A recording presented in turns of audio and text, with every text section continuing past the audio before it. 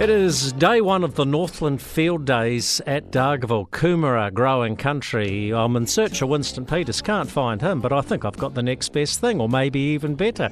Jen Corkran from Rabobank, who's up there. And Jen, you're sort of new blood on the show, if you don't mind me saying so. How long have you been with Rabobank? Hi, Jamie. It's nice to be here from sunny Dargaville today. I've been with Rabo since the middle of November now, so just a few months into the role. But yeah, very exciting times in the sheep and beef space. You do beef and lamb in your role, and it would be fair to say that beef's faring better than lamb at the moment. It would be fair to say that, Jamie, and the Beef Quarterly is a global report that we've just completed, and the findings of that would pretty much attune well to a positive outlook, I guess, for beef for 2024.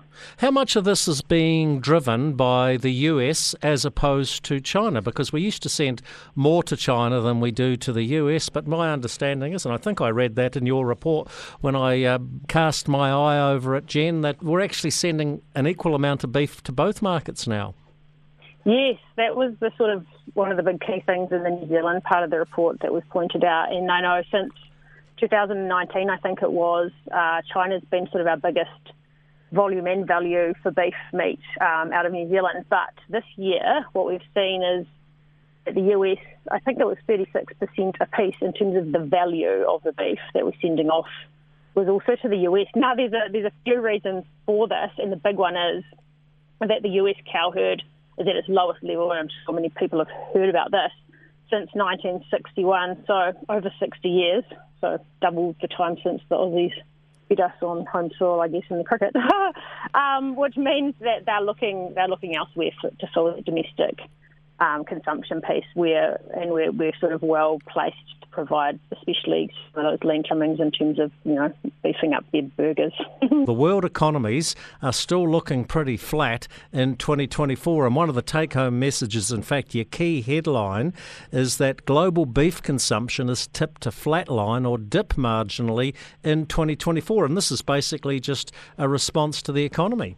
That's right, Jamie. And, beef is a premium protein in the market, and we've got a pressure on spending out there. So where people may be eating beef 3 times a week, when things are more challenging out there, it may only be twice. And also what we've seen is that the value of the beef people are wanting to buy has gone down. So that's affecting things too. And in China, it's the big driver there, really.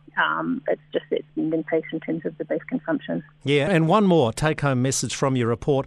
If China's recovery is better than expected, and I wouldn't hold my breath on that one, Jen, global beef markets could become quite tight, fueling price rises. So there is a potential upside, but once again, and this is an old story, we're so dependent on China.